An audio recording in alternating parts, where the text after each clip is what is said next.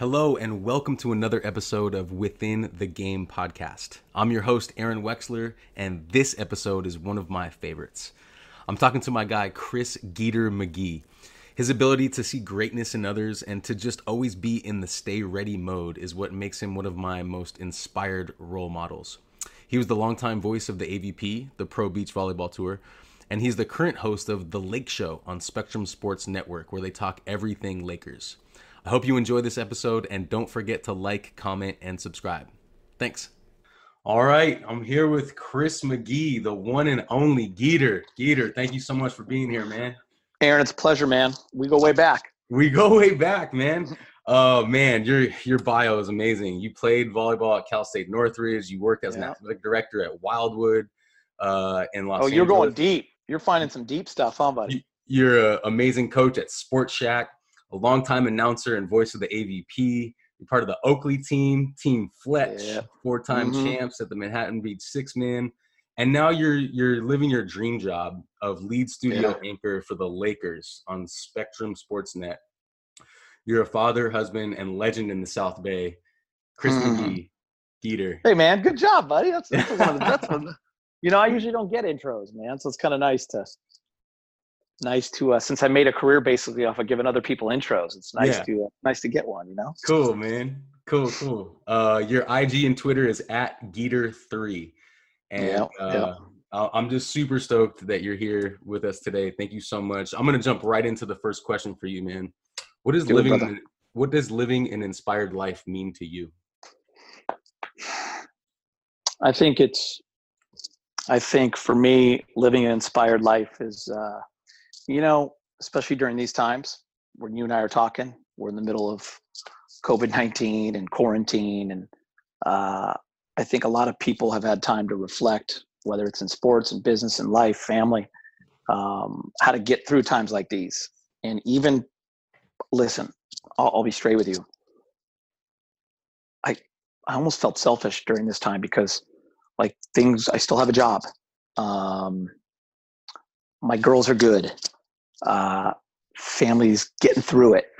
We have a bunch of silver linings, how we're, getting closer at times like these. But there are days that you have to find inspiration. And there are days that you have to get out of bed and fight it. Depression, fight this time. And it made me realize that, man, people go through this when things are going well in the world in my life, and I don't even know what's going on, and there's no COVID-19. People battle real things. People need inspiration. So to answer your question, living an inspired life for me is like having a reason to get up and do it, having a reason to get after the grind, whatever you love to do, getting after it. What inspires you and how do you inspire others? I've always been told, like, oh, Geeter, you give inspirational speeches. And my buddy Jared at Texas has me talk to his team all the time. And he says it's so inspirational. And when I coached, it was always, giving the fire up speeches. And I don't see myself as like an inspirational person, but I do realize that by your actions and the way you get after it, you can inspire people. You and I have known each other a long time, and you knew me before I was doing Laker stuff. And, I feel like an inspired life is, figuring out what you love, figuring out your dreams, dude, just go get it and get it the right way by putting yourself in the right spot, by manifesting, and by not being afraid to get knocked down and get up again, man. So love that. For me, that embodies an inspired life, inspiring yourself and inspiring others to do it right. I love that, Geeter. The word that comes to my mind when I think about you and your career and what you stand for is passion. I have this distinct memory of you coaching at Sports Shack, and I was young back then, but I was an aspiring coach, and I was watching you coach, and you would just pace up and down the sidelines and just be like so into every single point and just so into it, and that passion was just exuding from you. And it's funny you say that, Aaron, because now when I coach my daughter's 12s team, I'm back coaching, and it's funny, like, people that have known me forever will laugh, and their kids are now playing, and they're there, and they're at American Sports Center, and they're like videoing me and sending it to me, and they're like, dude, we just love watching you on the sideline. And I always find it funny. It's just how I've always been. And I don't know, like, listen, there are days where you sit and you're mellow and you're letting a team get through some things. But I've just always felt when my teams are playing their best, I'm usually up and I'm with them. You know, does that make sense? So Absolutely. I don't know. It was like, dude, when I got into girls club volleyball, I was 22 years old. I was at Northridge, and Jared Elliott and Tim Jensen were owning West Side, which became Sport Shack. And they're like, dude, we need you to help coach this 17s team. And my career had just ended. And, you know, every summer I would help my old high school Crespi. I would coach club, you know, but this was like my first, like, okay, I'm going to do this. And that's what it was when you were coaching club. It was like, let's go. You're on the sideline. And it just stuck. And here I am 26 years later, and it's still doing it. So I appreciate it. When you were saying about the one word that comes to your mind for my career, I was thinking luck. But passion is much better, man. Passion is, I appreciate that. I think that's one of the best compliments you can give. And I appreciate you saying that. You know, I appreciate those people that feel that. It's funny, man. It's, you know, like you and I were talking today. We were supposed to talk the other day. It's just funny how things happen. This is so random. And I only coached this young woman 1 year, a girl named Carrie Hance, Marymount kid, played for our club, stud. And we won a national title in 2005. And it was a big deal. We had a lot of close calls and almost wins. And to finally do it in 05 with this special team. And she was a stud, and she was out of the barrel, and she ended up going to play in Michigan for 4 years. And I'll see her and her family from time to time, beach club stuff on the 4th of July. I've seen them. And, you know, they were just wonderful people. And you're only with them a year, but they were in our club a few years, but with my team for 1 year. And the mom sent me something today. Her mom, Ann, out of nowhere, Aaron, out of nowhere. And it was on Instagram. And she'd seen a picture of my daughters or something. She was like, love seeing your beautiful family, Geeter. Here's my girl that you helped shape. And it was an unbelievable article from an Ann Arbor, Michigan newspaper about Carrie, who's now a nurse, dude, and is on the front line dealing with this every day. I got goosebumps thinking about it. And I showed it to my wife, Jess, and I'm like, I never thought of like being a part of Carrie's life like that and shaping, but Tim and I were instrumental for that time, and her coach Carrie Klein was as well, and people that were a part of her, but like, it just means so much for a parent to come out and say that to you. So I don't take for granted, you know, I was with Landon, Landon has I know, you know, Landon out here in Hermosa. Yeah, he did Instagram Live. It was so fun. I saw it. It was hilarious. Yeah, it was cool, dude. But it was funny. He asked me about Kobe. And like, do guys like Kobe, do they understand the reach they have and what their meaning is to people and fans? And it's funny, you run a club, you coach kids, like you're an inspirational guy. Like we don't even realize the reach we have and the people I feel so good when kids that I've coached reach back out and show me their families or like tell stories of stuff that I said. I'm like, oh my God, I said that, you know, but like so it just meant a lot, man. It really, you know, you talk about passion, you talk about inspiration, and those are pillars to success, man. Those are keys to life, whether it's in sport, whether it's in business, whether it's in family. And I don't know what it is, Aaron, but it felt good to get that today. Yeah, it felt good to get that note from her today. It just did, you know? That's amazing. It gave me goosebumps, man. I mean, you know, I want to ask you about this because you've always had this. You've had this innate ability to observe greatness in others. Mm-hmm. Yeah, for sure. Ever since I've met you, I mean, as a coach, as an announcer, now as a broadcaster on Spectrum, I mean, you continue to have that. I mean, I want to ask you about practice. You can answer this as a player back when you were playing, or as a coach, or any of the hats that you wear. What does having an inspired practice mean to you? Ooh, that's good. You know, an inspired practice to me, it's interesting when you said it, I tried to think back to playing days more than coaching. Mm-hmm.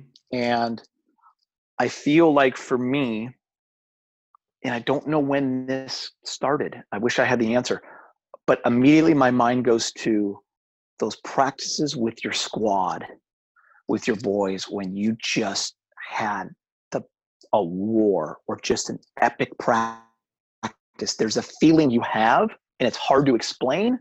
It's hard to teach. It's hard to coach because it happens organically, and it's about the group more than anything. And you know it as a coach. You know when you walk away and you go, God, man, damn, that was a good practice. That's an inspired practice.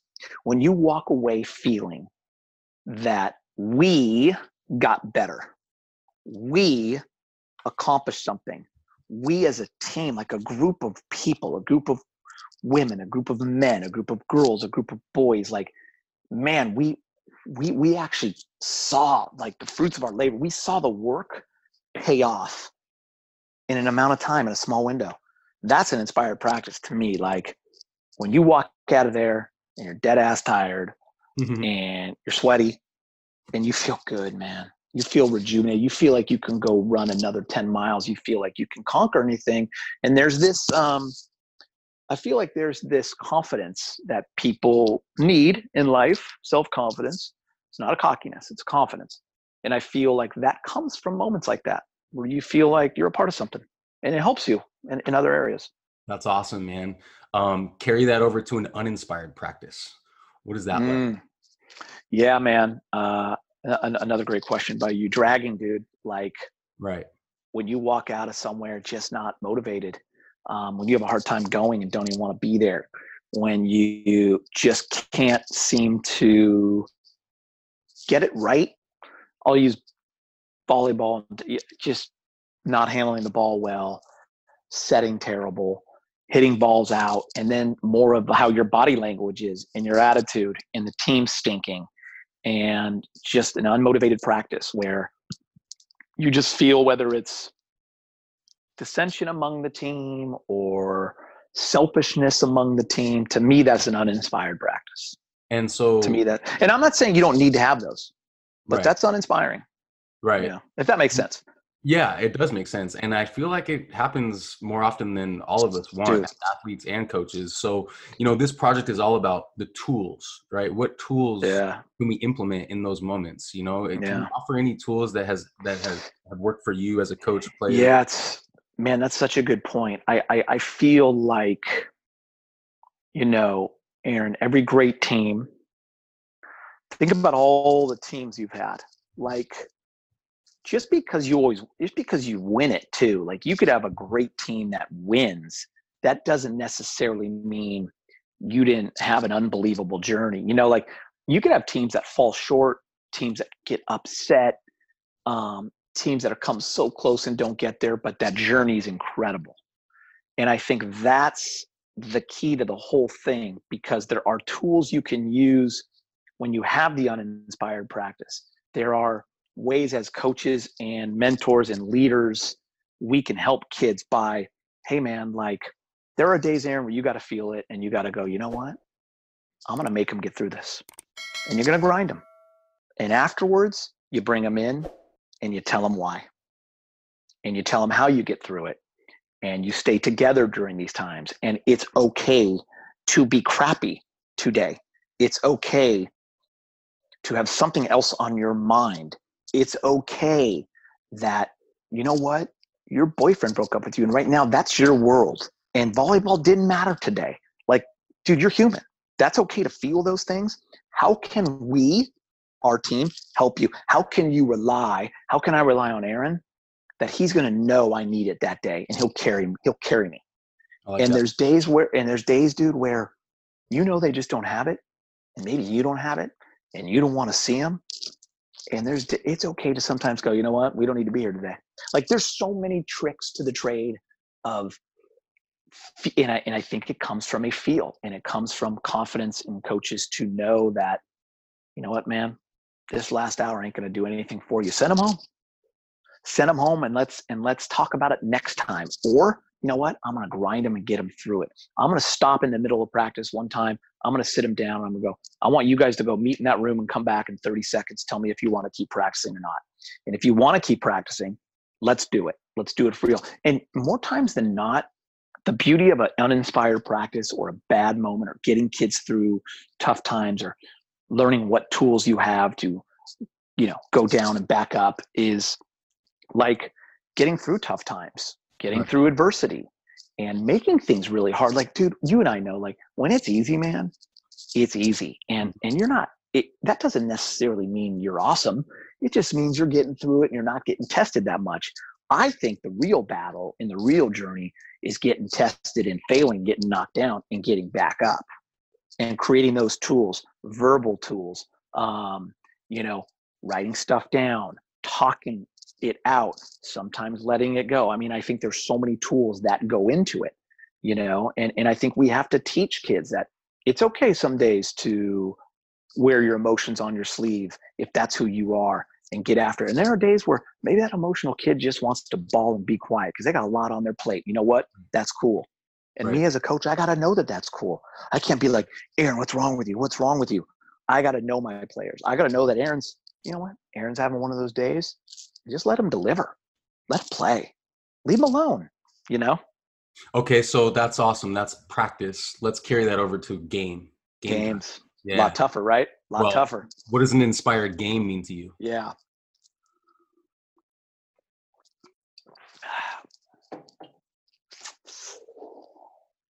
It's funny you ask that question, and I always want to see where my mind goes immediately.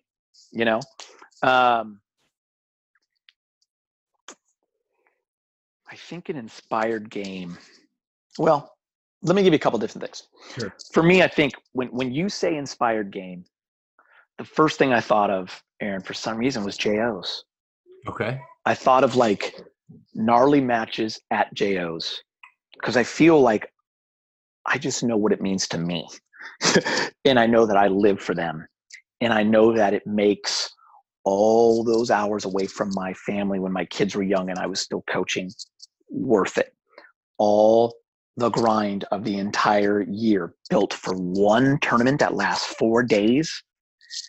And day 3 was everything. Death match into the gold bracket, like one bad game and 9 months out the window, and those kids go off to college and you don't ever see them again sometimes.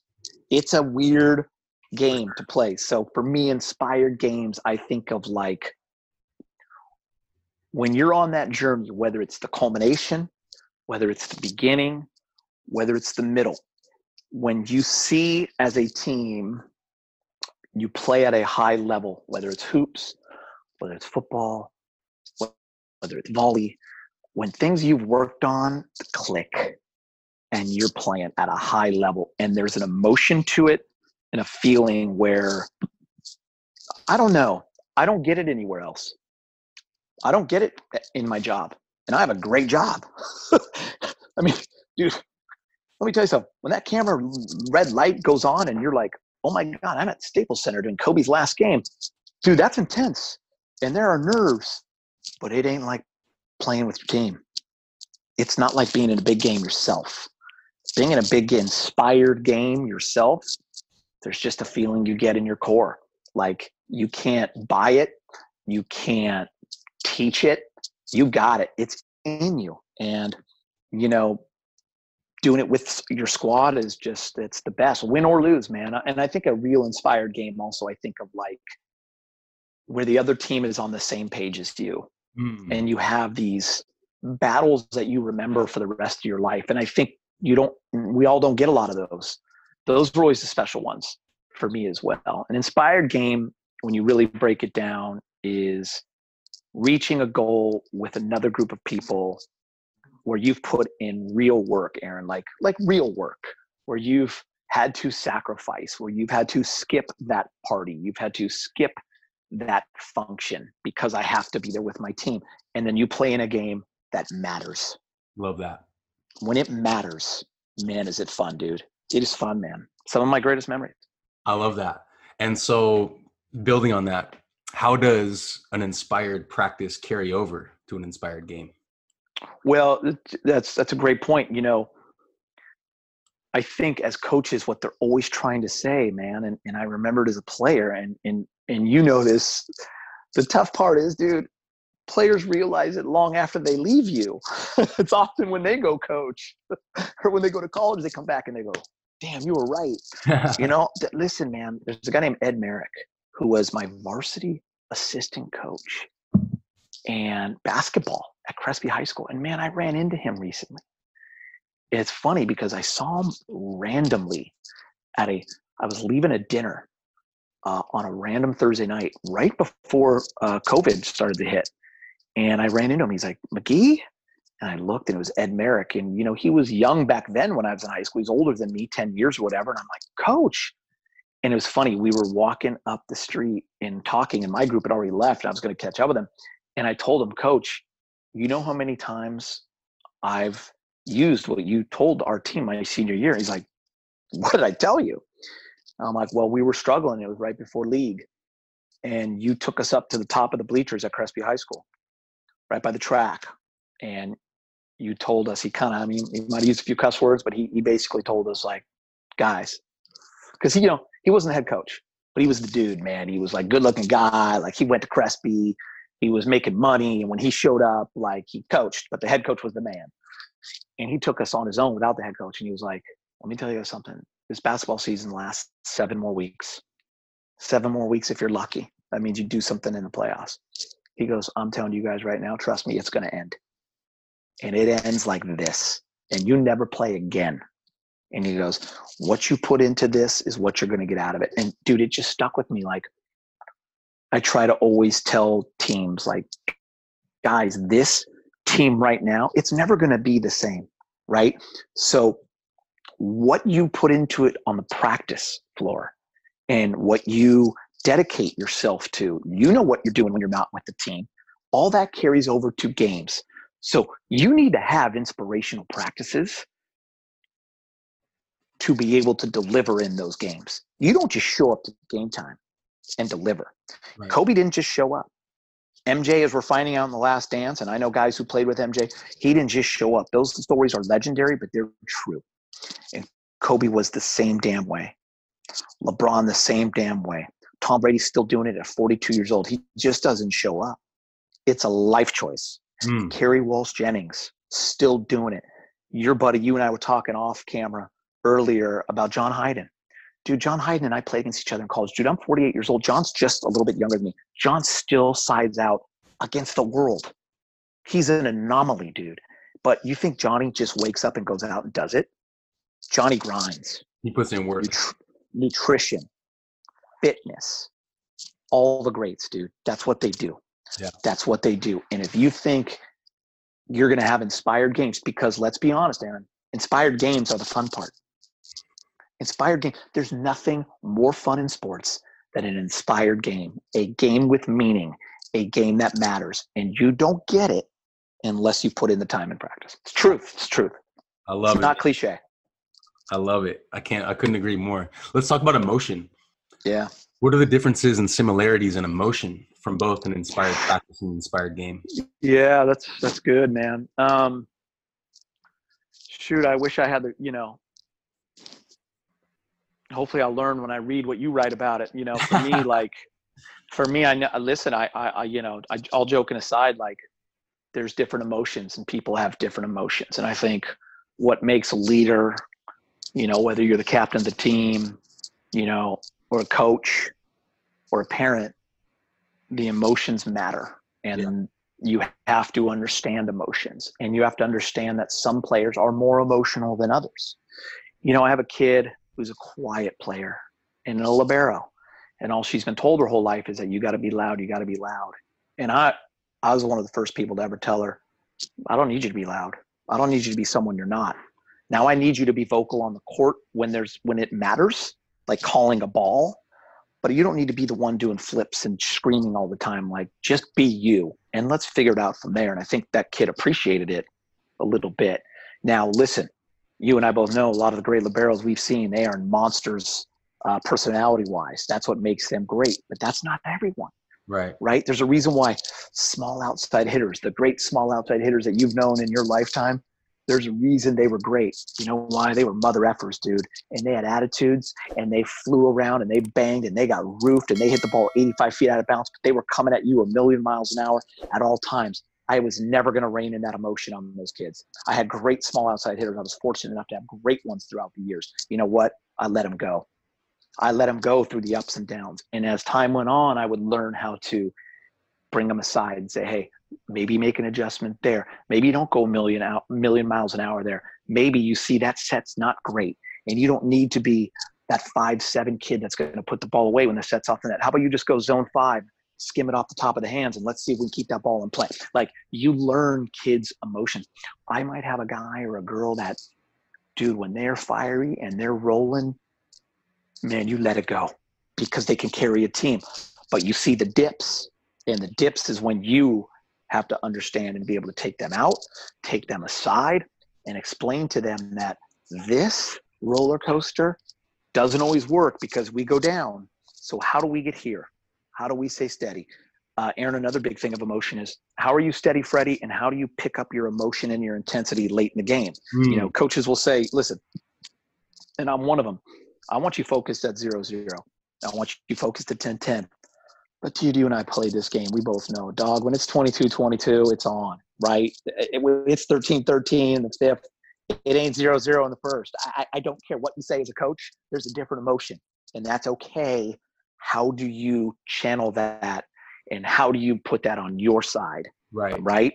How do you how does a bad call not crush you? Bad calls have crushed me, and many times, man, many times as a coach, as a player, I let it get to me. So I've had to battle with that myself. And, you know, I've also used I'll never forget Phil Jackson. I don't know if you remember the 2001 season is when the Lakers were rolling, dude. They were undefeated going into Philly, lost the one. Yeah. So they played the Spurs in the Western Conference Finals and absolutely blasted them. But early in that series, really, really, really tight game 1. And Phil gets tossed in San Antonio in the middle of the third. He knew what he was doing. He knew they needed something. He knew he needed to berate that ref because the ref made a bad call. And he's basically saying, it's us versus the Alamo Dome. It's us for 60,000 and the refs. I'm going to let my team know I got your back. I'm going to get my ass tossed. And he did. And the Lakers rolled from there. Like, that's just genius. There's just moments where you got to know, my team is emotional. They're freaking out. I need to be steady, Freddie, and I need to call them a timeout. I need to be calm. That year before, I go to the Lakers a lot. You know that. Me and you both huge fans for our whole lives. When you got Phil and the Lakers are down 15, and Shaq and Kobe have both talked about this. So has D. Fish. So has Ori. So has Fox. Any guy that was on that 2000 team, the team that started the dynasty, they were down 15 at home in Game 7. They had never won a championship. They were up 3-1 in the series, and here they are, not only now tied 3-3 in the series, but down 15 at home. And dude, Phil was as cool as anything. And Shaq has always talked about going into that fourth quarter. Phil was so mellow and like, we got this. And he always says, when I saw the general in control, I knew we were okay.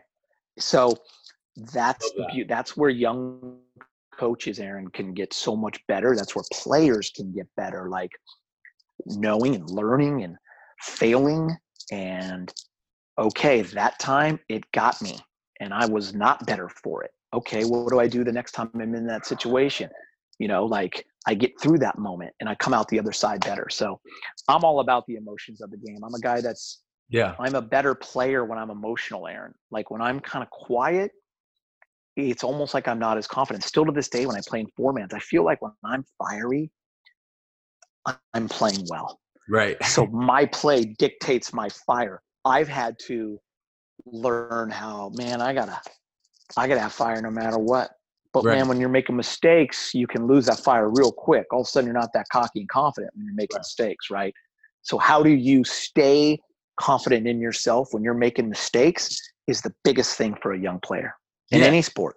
Right. And that's what we're talking about, that emotional management. So that leads to the next thing, which is, how does that inspired feeling transcend one's sport or discipline and carry over to their personal life?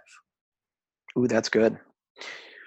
That's good. I was going to give an example too, real quick though, of Kobe. Game 7, 2010. The most nerve-wracking game of all time. Game 7. He has never beaten the Celtics. He has to beat them for his legacy. And that was the ugliest game. And the reason why I know this is it's been on all the time during quarantine. They always replay that game 7. Mm-hmm. And nobody could, it was the ugliest game ever. Dude, Kobe couldn't hit a shot. Right. But he figured out a way to not let it dictate the outcome of that game and his performance. He stuck with it, and he got 18 boards and whatever, 9 assists, whatever, like he played defense. Like it had that moment where it was like, oh my God, I'm having the worst shooting game ever on the biggest stage. Wait, what else can I do? Oh, I can get rebounds. I can play great defense.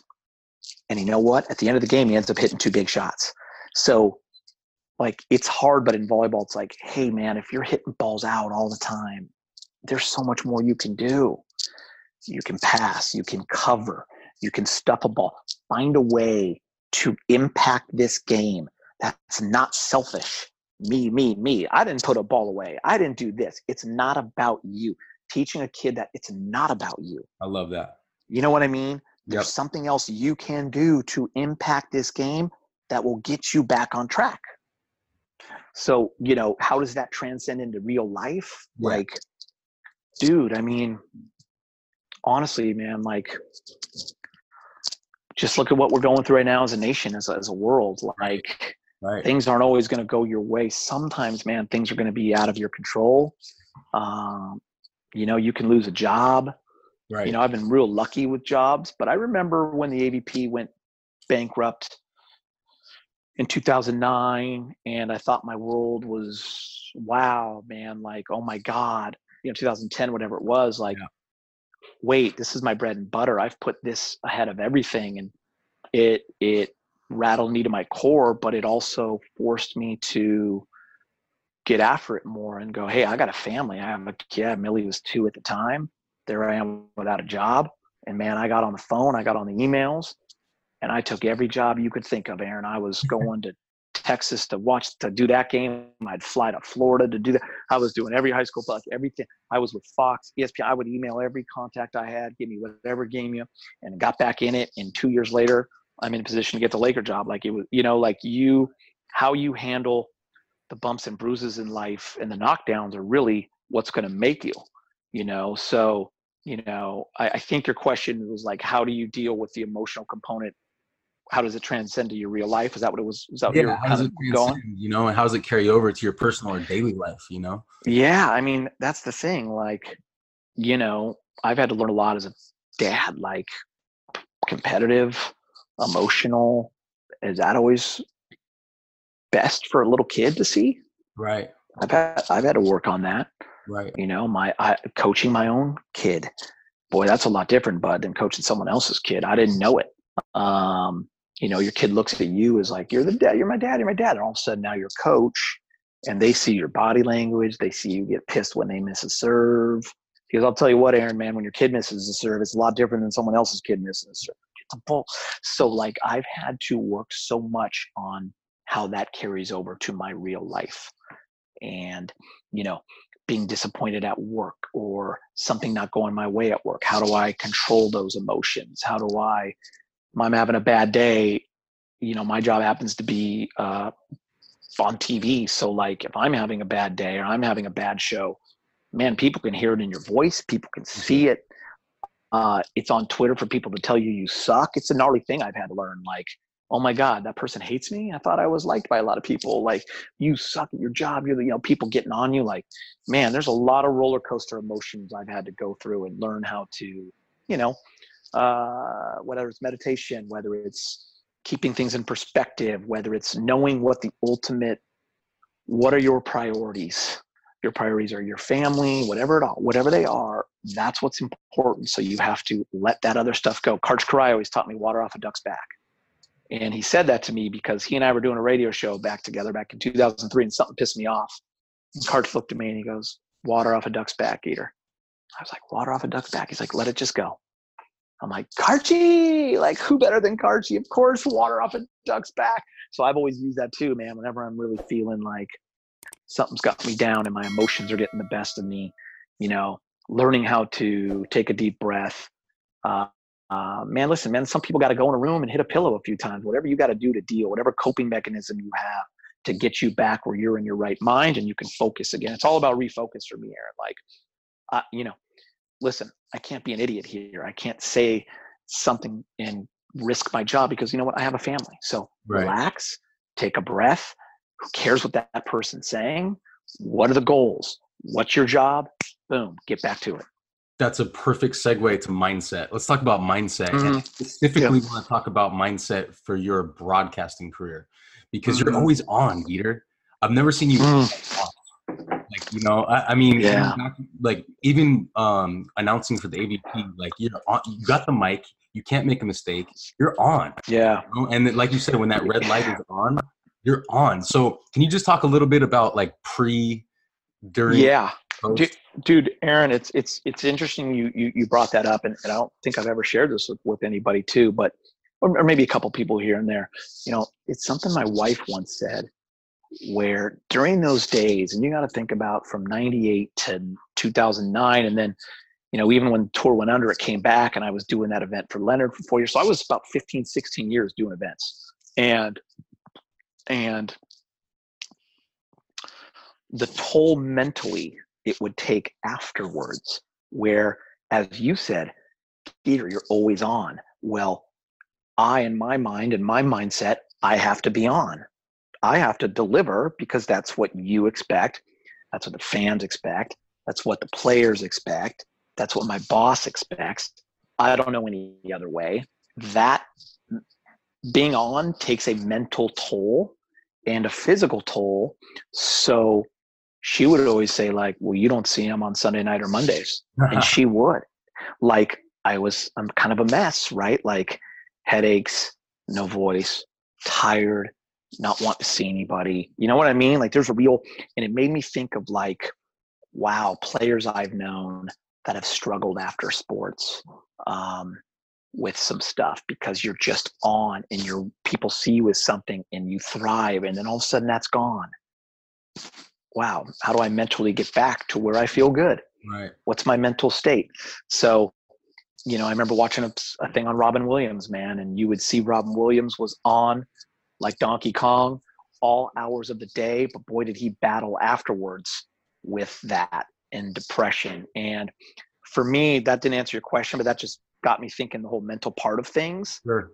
And being on, you kind of got me thinking that way. But for me, like, how do I get into a good mental place to do my job is what you were kind of saying, right? Like, well, it's a great question. I feel like to do my job, I always really struggled when you woke up, there's just days where you don't feel right and you're a little cranky and you don't feel, that does not go hand in hand with any job I've ever had. It doesn't work. I don't get to go sit in a cubicle and have no one know. Everyone's going to know. So I had to learn how to mentally get ready. And the way I did it, Aaron, was how I would prepare to play. Whether it was certain music, whether it was a moment to yourself when you're stretching, watching other people that I had played with throughout the years. Eric Sullivan and I played against each other our whole careers. And then after college, we played on the Team Paul Mitchell together. We went over to Columbia together as a Team USA thing. And I saw him dial in for games. And that's how, I learned from all kinds of different people. Matt Unger, who was a guy I played with, taught me so much how to deal with other players and how to deal with yourself, being a setter. So that's what I do for my own job. Like, I have to have a routine. Hey there, sorry for the interruption, but I wanted to give our first sponsor a shout out. This episode is brought to you by West Coast Beach, a year-round beach volleyball club on the west side of Los Angeles in Santa Monica, California. At West Coast Beach, we aim to get 1% better every day, both on and off the court. You can find more info about us at westcoastvbc.com and on Instagram with handle @westcoastvbc. Back to the show. I have a routine in my job now that makes no sense to people, Aaron. Give us a glimpse. What's the routine? Okay, so this is so boring for people, but you'll like it. So we do our show. Say it's a pregame night, game night. I have to get there 3 hours before. It used to be more, but now it's about 3.5 hours before. I want to get there earlier than that because I want to set up. I want to walk around. I want to heckle some people. I walk through the newsroom. I check in. It's I don't know. It's a thing that I just, a little social, walk across, say hi to the bug, get a little thing, something to drink, say hi to everyone, BS, get into my seat. Now when I'm in my seat, I'm ready. Look at the rundown, see what the producer already has in there. I've already shot him ideas. He shot me ideas. I like to go through it a couple times, see where he's going. I'll give you an example. My boy B Moore, Brandon Moore, he's one of our main producers. He sits like, I would say 20 yards away, 2 rows down, a little bit back. But he knows when he's producing the show, when I yell, so on Twitter and Instagram, he's B Moore Report. I'll go, B Moore Report. And he knows like, all right, Geeter's ready to go. And he's like, looks at me, he's got his phone, and he's like working away. And he's probably thinking, yo, dog, I've been here 4 more hours than you. Like, don't yell at me. But he gets it. And he's always like, come over a few. So I know he's coming over. When he comes over, we go through the whole show. Boom, boom, boom, boom, boom, write it all out. That's about a half hour he leaves. Now we're about 2 hours before showtime. I like to just kind of take a little walk again. But here's my thing. When it gets about hour and 15 out, I like to, and my boss would always heckle me. He's like, what are you doing? I get my rundown. It's called a rundown of show. Mm-hmm. And I print it out. And I have to color code it. It's like I'm Rain Man or something. Cool. Yeah, I color code my on cameras. I color code my VOs. So I know when I have that run of show there. And by the way, Aaron, I don't even really look at that thing during the show. But I don't know. But I need to mentally know that it's there because it's on my desk. Does that make sense? Yeah, it does. That's awesome. Hour left. Got to be an hour. I go in. I put on my suit. Go into the makeup room because we have a makeup room. Makeup gals are awesome. They're all my friends. They know I like to come in an hour. They know I like to come in an hour before. They know I like to sit down. I like to have TV on. I like to talk about our kids, what's going on in our lives. I always say to them, even though I've been with them 8 years, not a lot. We know. Like I just want a little power. I don't like the whole thing. I feel weird. I feel fake.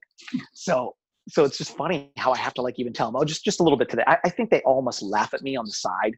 I wonder what they think. I should ask them. It's just my like, I don't know. It's what I need to do.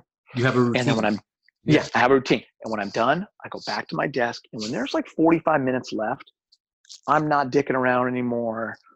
I'm not watching games. I'll have the monitor on the whole time when I'm there. I'm watching other games. I'm kind of going through the show a couple more times.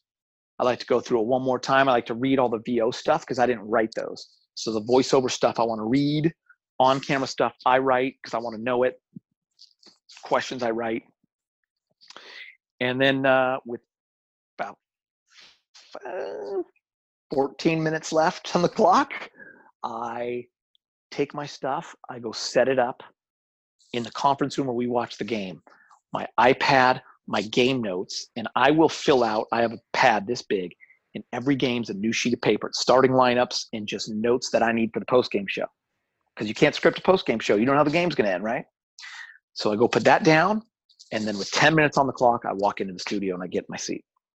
Now, when that gets thrown off, and it has before, I'm a little weird. You have to adjust, and that's a beautiful thing about sports. Right. You can have your routine.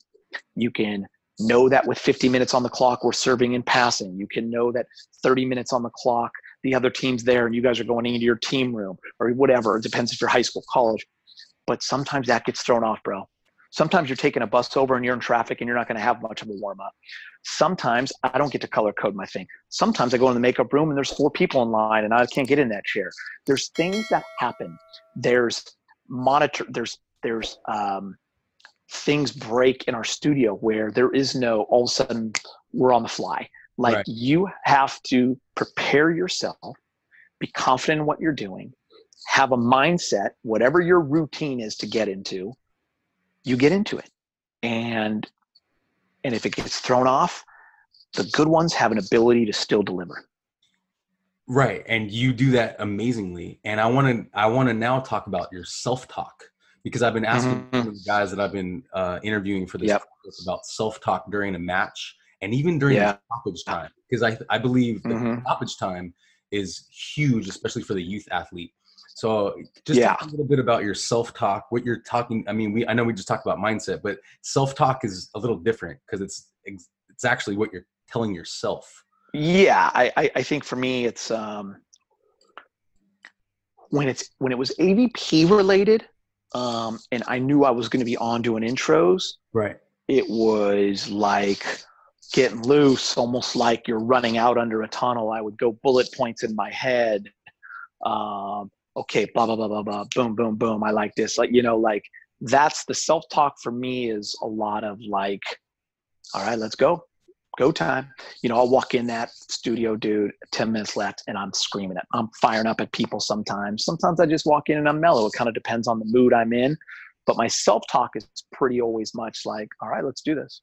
Go time. Who we leading with? Who we going with? I just like to, for me, and everyone's different. I just like to run through things a little bit. It's like a quarterback where you're going through your first 6 plays, right? Like in my mind, my self-talk is more about like, what job do I got to do here? Who am I going to get in first? Who do I want to get off today? All right, let's go. Bang. And what about during commercials?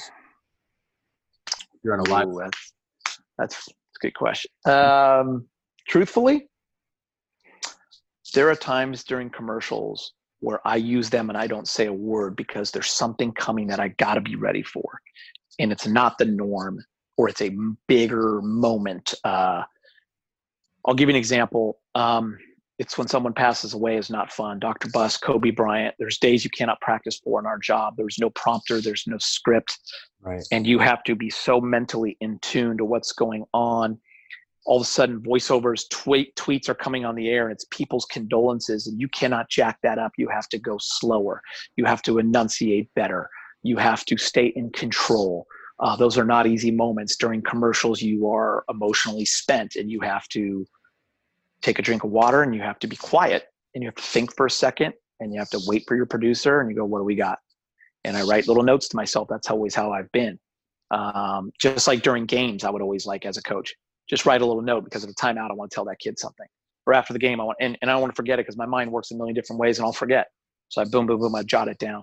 So sometimes the commercials, Aaron, man, Big Game James is playing music. We're dicking around. We're not talking 1 second about anything. And then the camera comes on and we're gold.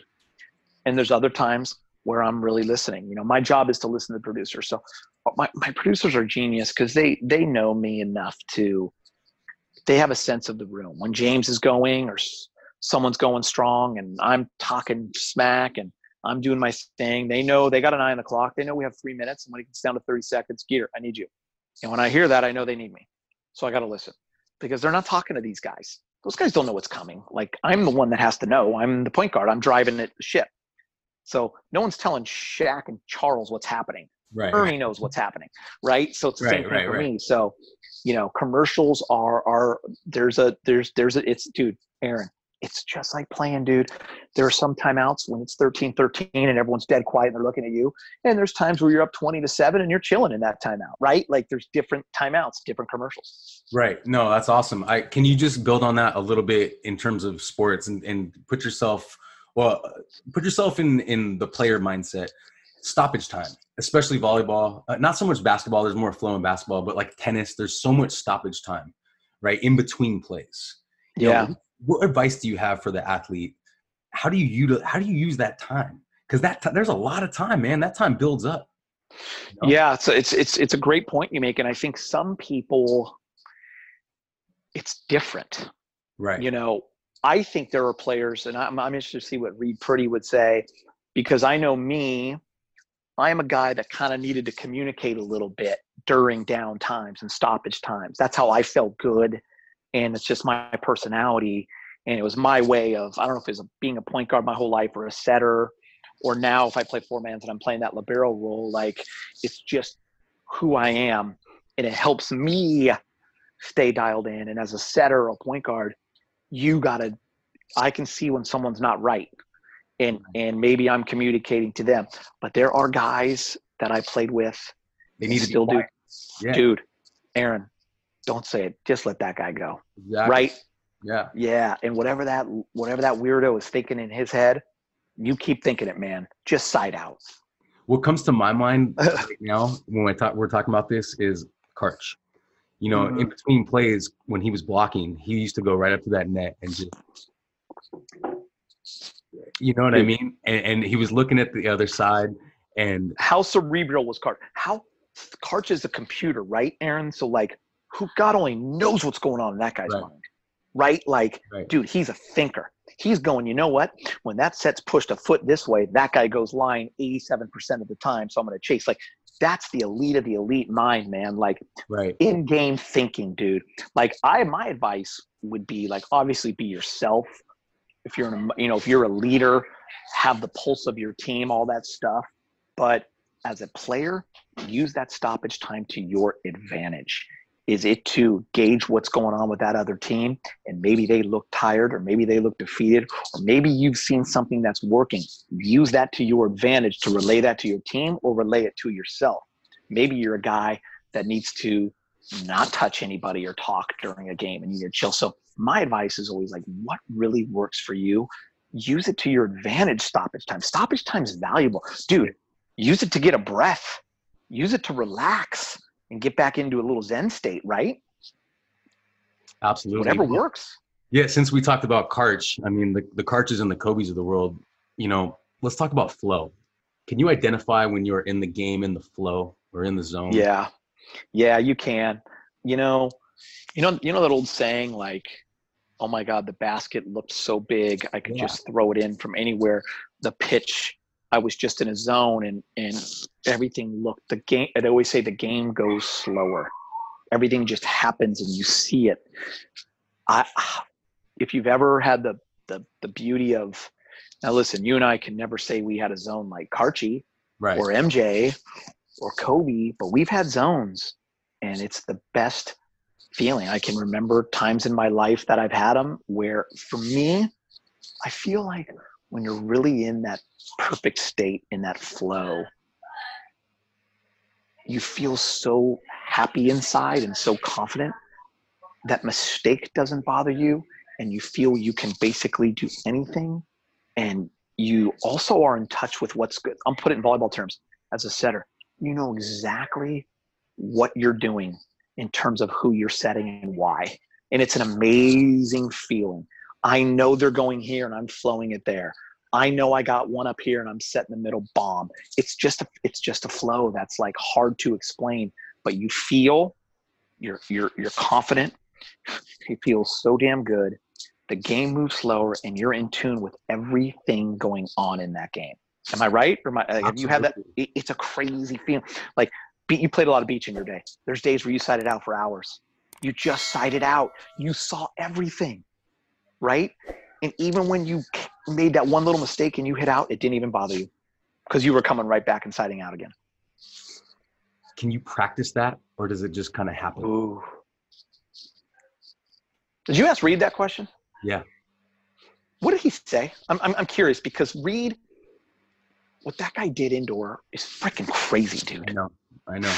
For years. And then how about ending on the note he ended on, like coming in bronze game and just, you know what I mean? Like, I don't know, man. Like, I'm pretty sure he said no, but you just bank on your preparation. Yeah. The reason why I ask is because, like, I feel like Reed took his craft. Karch takes his craft. Kobe took his craft very, very serious. And they practiced good habits. So when you are in that state, in that flow, and in that zone, you feel like you've been there a million times. Right. It's hard to practice it because, as you and I know, you can feel great in a practice and you can be in the zone in a practice, but boy, when it's in a game, it's a different feeling. Totally. No, absolutely. But I guess what I'm trying to get at is, you know, there are moments in training, for example, that I remember that I had a great rep, and I remember that rep, and I try to bank the feeling of that rep. Yeah. Help me in the game, you know? And I would like to ask you, are there tools that youth athletes can use in training to help bank the feeling of being in the flow? Ooh, that's good. That's good. There's something about repetition that there's something about repping something. Like, say you're teaching a kid on the left side that, like, cross body down the line, you know what I mean? And you just all of a sudden one day it feels right. Right. I'm doing it with my daughter now. Like in like, there's just that day where all of a sudden the practice, the repetition becomes, oh my God, it's habit. I can do it every time. It's not 6 out of 10. It's 10 out of 10 where I can feel it. You gotta, and it's, how do you bank that? Right? Like, Well, am I right? You know what I'm thinking of right now is there's a video of Steph Curry on YouTube. Yeah. Hitting like 50 threes in a row. Yeah. I watched it. It's incredible. I mean, he's just. And dude, my boy Q Dog is rebounding for him, I think. Bruce Frazier, who's like a great dude. Oakley Q, yeah. Yeah, dude, it's kind of amazing. I think it might even be more than 50. But like that, like what you're saying, that repetition. And I'm wondering, like, is that all mechanics? Is there a part of? You know, well, Aaron, I honestly think, and it's a combination of it all. Right. It's talent. Right. It's work. It's the technique of it all. Yeah, like you said, it's the stroke. There's just beauty in it. But all of that, there still comes a mental side of it that has to be in tune as well. When Steph Curry's flowing, it'd be amazing to know what that guy's like. He just goes. I know. Right? And I don't know. It's this like 100% belief in yourself that I'm making it, I'm doing it, and nothing's stopping me. And I think it goes hand in hand with all those things you talked about, the physical parts of it, but also there's a mental component that has to be there because you have to be dialed in. And same thing with being in that flow state, right? That zone. There's a mental component of that. Huge. Like there's a feeling, there's a mindset, there's a confidence, there's a belief, all that stuff where you're not thinking about next Tuesday and where you're going to tacos, right? Like, right. But by the way, when you're not having an inspirational practice or you're not in a flow state, how much does your mind wander? Dude, when you're hitting 80 in a row, your mind's not wandering. So it's when everything is on the same page. Everything's on the same path. And so build on that because again, this project is all about tools for that moment. Yeah. So, you know, what kind of tools do you think you could offer or think about to have the athlete get back in the zone or the flow when they're not? Like you mentioned that focus, you know, like your focus is amazing, man. Like you've always been focused, even when you're doing AVP finals announcement. Yeah. Like you're so dialed, but like, were there moments where you dipped out of that? Yes. How'd you get back in? Yes. How do you get back in? It's a good one.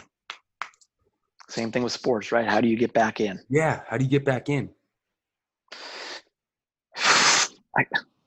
It seems like everyone does so many different things. Furby used to have this. Matt Furbringer would do this meditation thing where you tried to, you know, look down at the ground. And, you know, I think everyone's got their thing. I'm trying to think for me as a player, as an announcer, because I've always kind of put them hand in hand and they go together. I've always thought what works for me is when I get knocked out of that state or knocked off that horse, there has to be a moment, personally, Aaron. So I'm not saying this works for everybody, but I always have to have a moment. Whether it's not necessarily a timeout, but you need to have a moment of just you thinking for a second. For some people, it's a deep breath. For some people, it's a snap out of it, dude. There's some people just let's go. For some people, it's a key word. It's a right now I'm siding out. Right now I'm doing this. Like I could feel myself drifting in the job.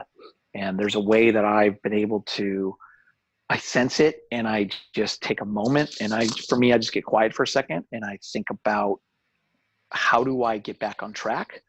I come out in this next segment and I'm myself and I crush it and then we're moving on. How do I get out of this? Well, I'm going to come out and I'm going to make a play. I'm going to dig a ball. I'm going to set a ball. You know what? We're going to score. I'm going to fire up and and we're off and running again. Like you just have to be able to pull yourself back in. But that comes from awareness of knowing you're not there. You have to be self-aware and you have to be honest with yourself and you better be able to feel when you don't have it. You have to, dude. You got to feel it. I love that. You know, someone asked me one time, what's the main thing I teach at West Coast Volleyball Club? And without hesitation, I said, I teach gratitude. And And to me, like, that's the number one tool that I use if I'm ever, I'm like, good. man, I'm so grateful. Look, I get to do what I love. Yeah, you know? That's good. Does that help you too? Yeah, that's a really good one.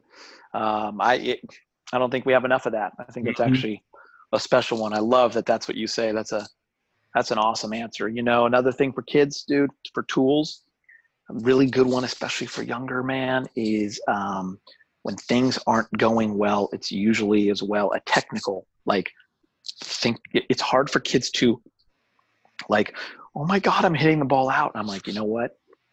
Your left foot's not around, your left shoulder's not leading, and you're dropping your arm every time. And you're a young, you're a young volleyball player still. I know you've been playing for 3 years, but that doesn't mean you're not going to technically make mistakes. And like, for a kid to like be able to go, oh my God, like, let me take a little something off it. Let me think about my steps again. Let me think about getting my arm back. Let me think about reaching. Okay, I'm back. Why am I serving that ball out? Well, you're dropping your arm when you serve. You know, think about contacting high, take a moment, relax, get back into the technical things. So it depends on what level you're at, right? Like, you're not talking to Karch about his technical things, but hey, Karchy, you know, think about, you know what I mean? Like, you know, even at a high level, it's like, hey, you're doing this, you're doing that. And it could just be one little thing to get your mind right. I love it. Let's move on. Let's talk about sources, man. Where do you get inspiration from? And I know you dropped some names already, and, you know, but just build on that. Where do you get inspiration from whom, how? You know, I like you said something earlier that was really cool. I've been fortunate enough a lot in my life to see greatness, recognize it, be around it. And that's always inspired me. I've always been inspired by people who do extraordinary things. I'm always inspired by people who have a phenomenal story, that weren't given things on a silver platter, that were able to overcome odds. I really identify with those people, and I don't know why, because I've been real fortunate. I've always been in a good position. My parents did a good job of putting me in good schools, and I always had good coaches. And I mean, I've been real fortunate. But I would love the people who get there without it, who make their own path. And I don't know, I just, that stuff inspires me in terms of, you know, the pro athletes. I think, you know, obviously the Kobes of the world, the MJs, you know, I loved Magic as a kid. I love the people that do it kind of, I don't know, man, like, I love guys who win at the gnarliest level, and women under the craziest pressure. To be able to stay on top is the hardest thing, because when you win, there's a little dip. You're going to celebrate, you're going to know how to do it, and you go, I don't need to push it this much because I know I can ramp it back up. The all-time greats continue to go here. And they'll call it a curse as well, because they're never satisfied. They don't have that gratitude all the time that you talk about. And I think that's the beauty of it, is having a little bit of balance. It's okay to have some gratitude, take some time off and have some balance, because you're going to be better for it in the end, right? It's a miserable life sometimes when all you want to do is win at all costs. And how do I get there? And how am I the greatest? All of a sudden you're leaving, you're forgetting about the other beautiful things in life. And then you're scrounging later in life to try to scramble and try to find it. Right. So having that, the ones that are able to maintain this drive, maintain this awesome ability to go after the goal, and then you don't always win, right? But like, you're right back at it. Mm-hmm. And then when they're there, you know what winning means to them, because you see it, the emotion that goes into it. Tiger finally winning the Masters after 10 years was insane. Right. Like, dude, if they would have told me and you in 2009, Tiger's never winning again for 10 years, you would have been like, dude, you're out. There's no chance. Right? Like, that stuff inspires me. Like, I love those stories. And inspired performances, don't they? Dude, get knocked down and rise back up. What's better in the world than getting knocked down and finding a way back to the top, and all of a sudden you're the one at the top? Oh my God, dude. I don't know why. I love it, dude. I love it in movies. I love it in books. I love it in sports. I love it in life. I love it. It's my thing. Me too, man. I love it. Yeah. That's a great answer. We're going to move to the popcorn questions. These are a little bit shorter. Again, let's do it. Answer them how you want. How do you define success, and what does being successful mean to you? think I would answer this differently a long time ago. I think success is knowing you put a lot into something and you gave it everything you had. And I think it sounds so cliche, but like just knowing that you had a goal and you put in the work to get to that goal. I feel like success is being a part of a journey, whether it's by yourself or with a team or a family, and that journey being filled with all kinds of moments. But in the end, there's this moment of, I don't know, gratitude. It's a word you use, you know, like if you can be a part of something bigger than you, that's successful. If you can inspire people, that's successful. There's that famous quote, if you can make one person breathe easier, you've been successful. If you can add some value to someone's life and be a instrument for them, whether it's a role model, whether it's a shoulder to lean on, whether it's being there for them during the dark time, that's success for me. It's not about dollars, man. It really, I know we think it's about dollars and medals and wins and losses. It's a way deeper than that, actually. That's way awesome. deeper. How do you consider the idea of failure? How do I look at failure? Yeah. How do you consider the idea of failure? You know, nobody wants to. You know, it doesn't feel good. It can hurt. It can hurt you mentally. It can hurt you physically. But it's also a part of everything. So for me, at least I hope that I'm able to impart on my own kids and the kids that I coach that through failures, you learn a lot about yourself. You learn a lot about the people you trust and the people you consider your people in your family and who's in your circle. Because through failures, the ones that are with you through those are the ones that deserve to be there when you're out of it. Failures are part of it, man.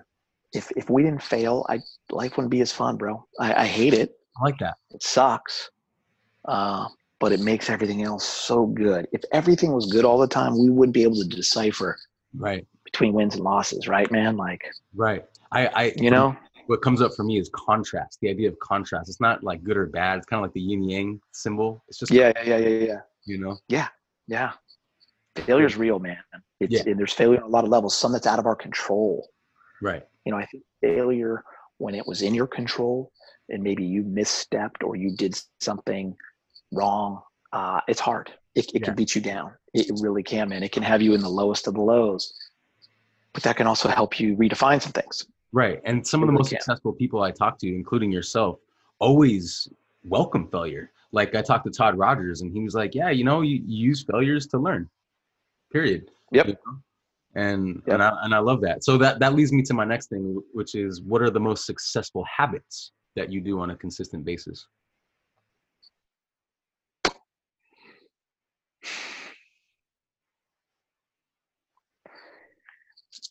Control what you control what you can. You can control how you treat your body, how you treat your mind. You can control what you want to read. You can control what you want to learn. I think those are the things that are essential. Those are the things that you know, there's a lot of things in your life that you're going to be made. Yeah, we got to do this. You got to do that. You got to pay this bill. You got to pay that bill. But for me, like creating habits that are good for your soul and good for your growth are the important parts of things, you know, like whether it's your habit of, you know, saying I love you before you go to bed or giving your loved one a kiss before you go, but whatever habits you have, whatever traditions you have, those are really important to me. They always have been. It's funny when I officiate a wedding, I've been asked to officiate a lot of weddings. I have like 19 or 20 under my belt. It's amazing. But one of my things at the end is always like, remember the traditions you have as a couple. And when you add to your family, don't forget those traditions for you two, right? Like it's really important in life to create habits for yourself that are good ones. You know what I mean? How do you want to be treated? How do you want to treat people? There's things you learn when you're 5 years old, man, but it's even way more important when you're older, right? Right. That's awesome. What's the most important lesson that has helped shape who you are today? Like something I went through, or more of like something like a mantra? Either one, up to you. One thing a big one lately that I've thought about, because when I talk to college kids or high school kids, broadcasting usually, Yeah. I'm always trying to deliver a message.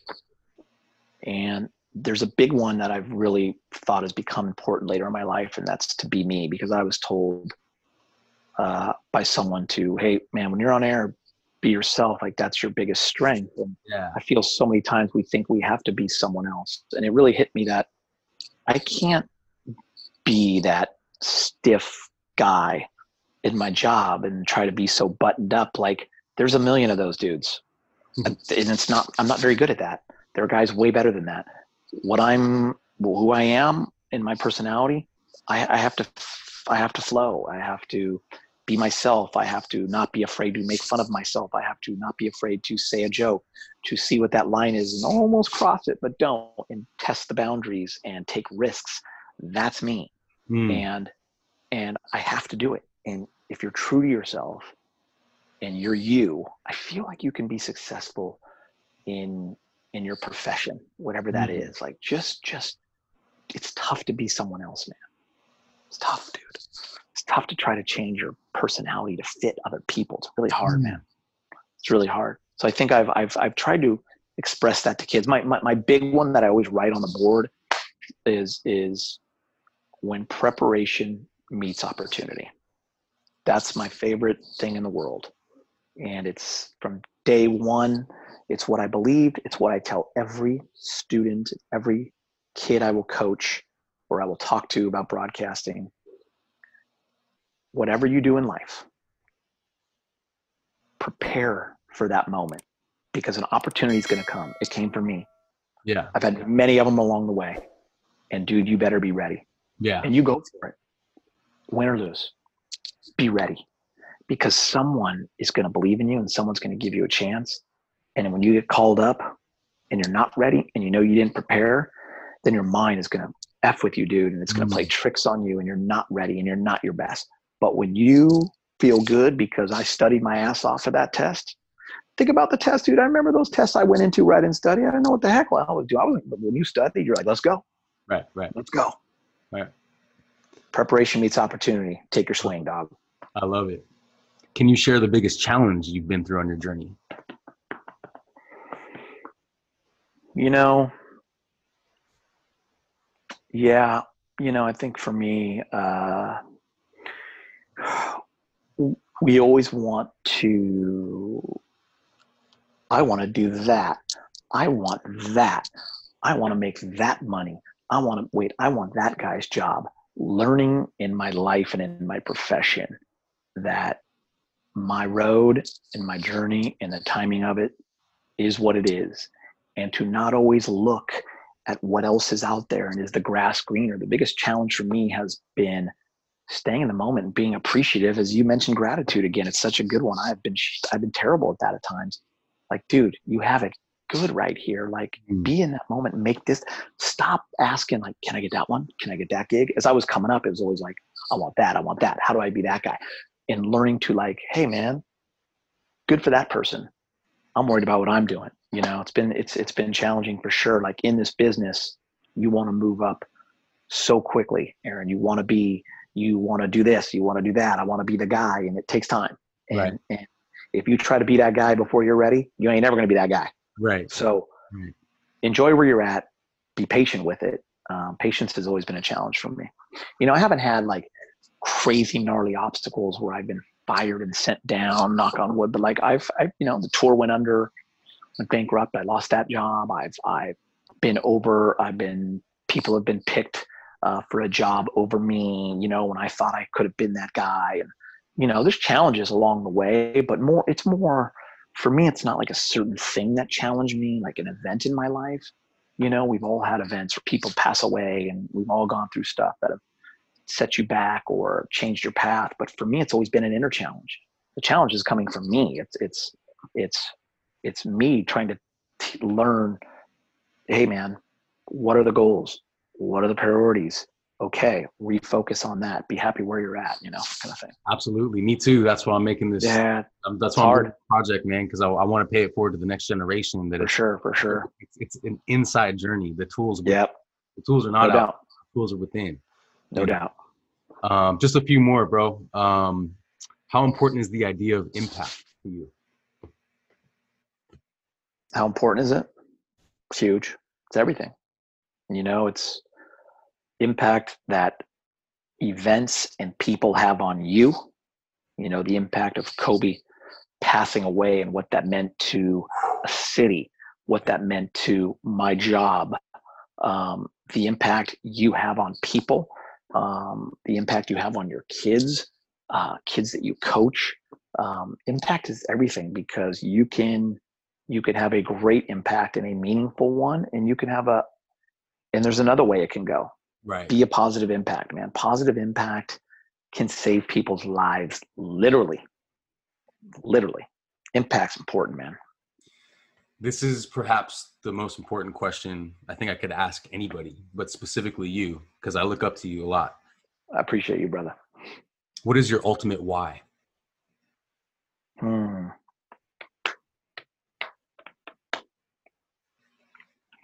What is my ultimate why?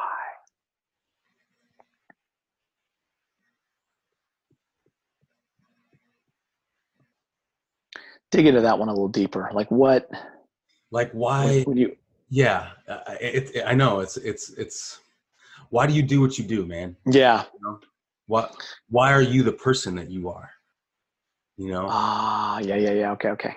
I was going a different. Okay, good. Okay. Go, yeah. I mean, take it whatever direction you want. No. Now that's way more impactful. I like that. So, that's good, man. Like straight shooter.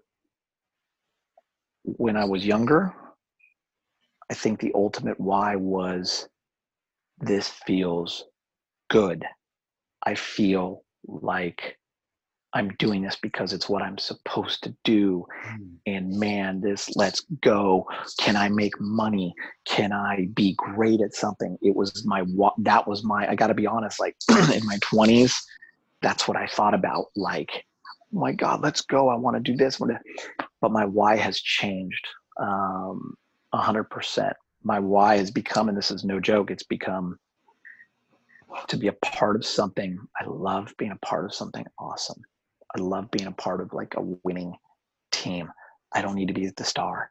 I just always want to be a part of something that's good and great that people love. It makes me feel so good, and I love it. And it's what drives me, and it's what motivates me, and it's what inspires me, and it's what impacts me.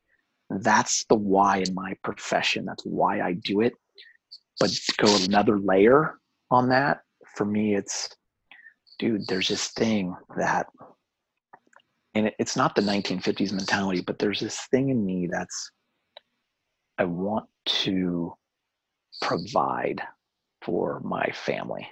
It's a big thing for me. Like, and I know everyone wants to provide, but I want to create this life that they look back on and they say, man, this was awesome. Like, my mom and dad made this. We were here, we were there, we did this during quarantine. We did this. Like, right. I think, like, I have to, every time in my life where maybe I've gotten frustrated or angry or wanted to say something to a boss, dude, my biggest tool, I look at a picture of my family and go, bro, chill. Know where you're at, know what's important. Why are you here? You're here because this is what you do to make that great, to make your family the best it can be. That's the why for me. Like, I want to do it so one day I can retire and have grandkids and we can talk about glory days, and my girls can be, they can look at a foundation that they had growing up. That was beautiful. That's what I want. That's what I want. That's my why. Yeah. It might sound, I don't know, maybe that's cheesy, man, but no. It's the reason. I can't, like, the reason used to be more selfish, I want right. This, I want that. Why? Because I want to be great.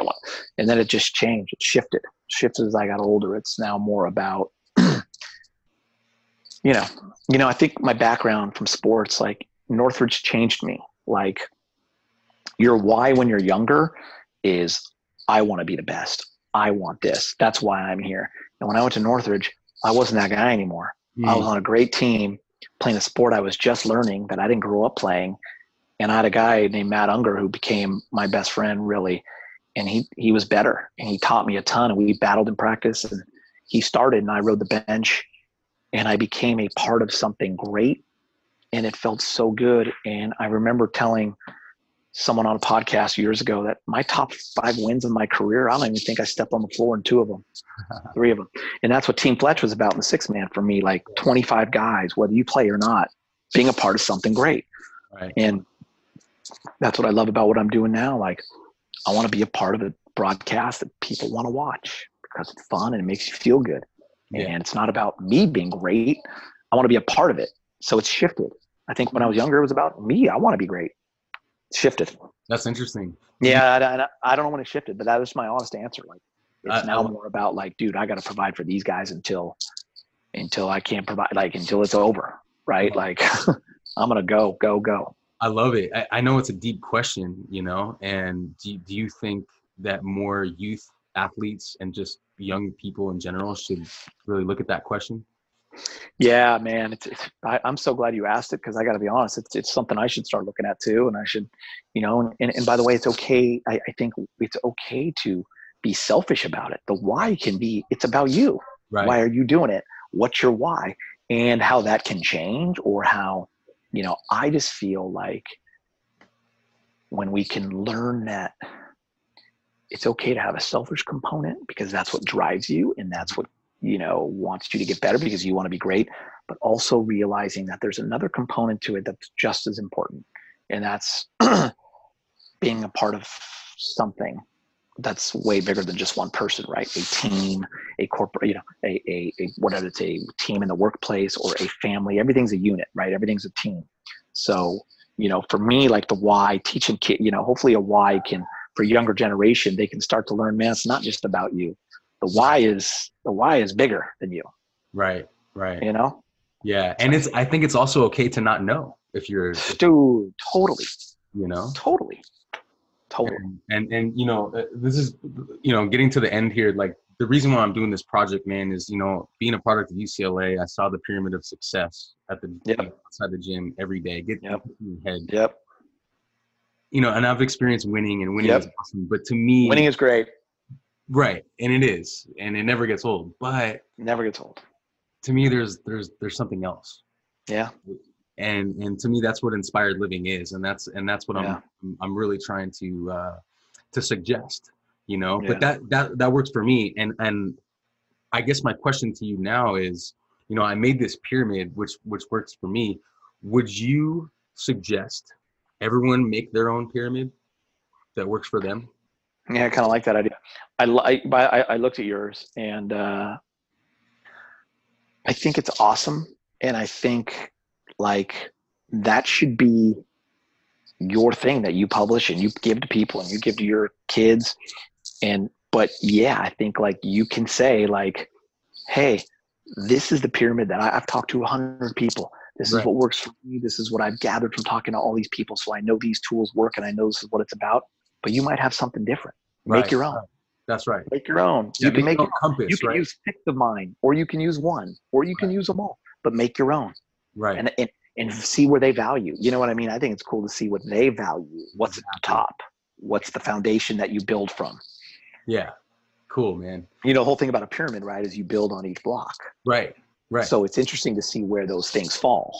Exactly. What goes hand in hand. And it's interesting to see, like you said, everyone's specific perspective, you know, everyone's coming at it from a different way. But I think something specific that Reed said is you have to know where you're going. No doubt. You have to know, like, you know, you know what I mean? And if you don't, you just float, you know? Yep. So, dude, I can't wait, man. Listen, hey, I'm real proud of you. I'm so stoked you're doing this. And I appreciated you having me, and I can't believe it's 4:30. I got to hop on a conference call. I know. Hey, dude, that was unbelievable. That flew. Yeah. Well, hey, you crushed it, man. I can't thank you enough. Geeter, Chris McGee, you're my guy, dude. You're inspiring. Much love. Peace and blessings. Hey, man, listen. What you're doing is inspiring. It's so cool. And for me, that's what it's about too. Is like you want to impart this on other kids. That's called impact. Like that's cool, man. Do you. I love it, bro. Thank you, brother. I'll All talk right, to you Aaron. soon, man. You're the man, man. Thanks for Okay, your later, time, man. man. Okay, brother. All Bye bye. right, bye.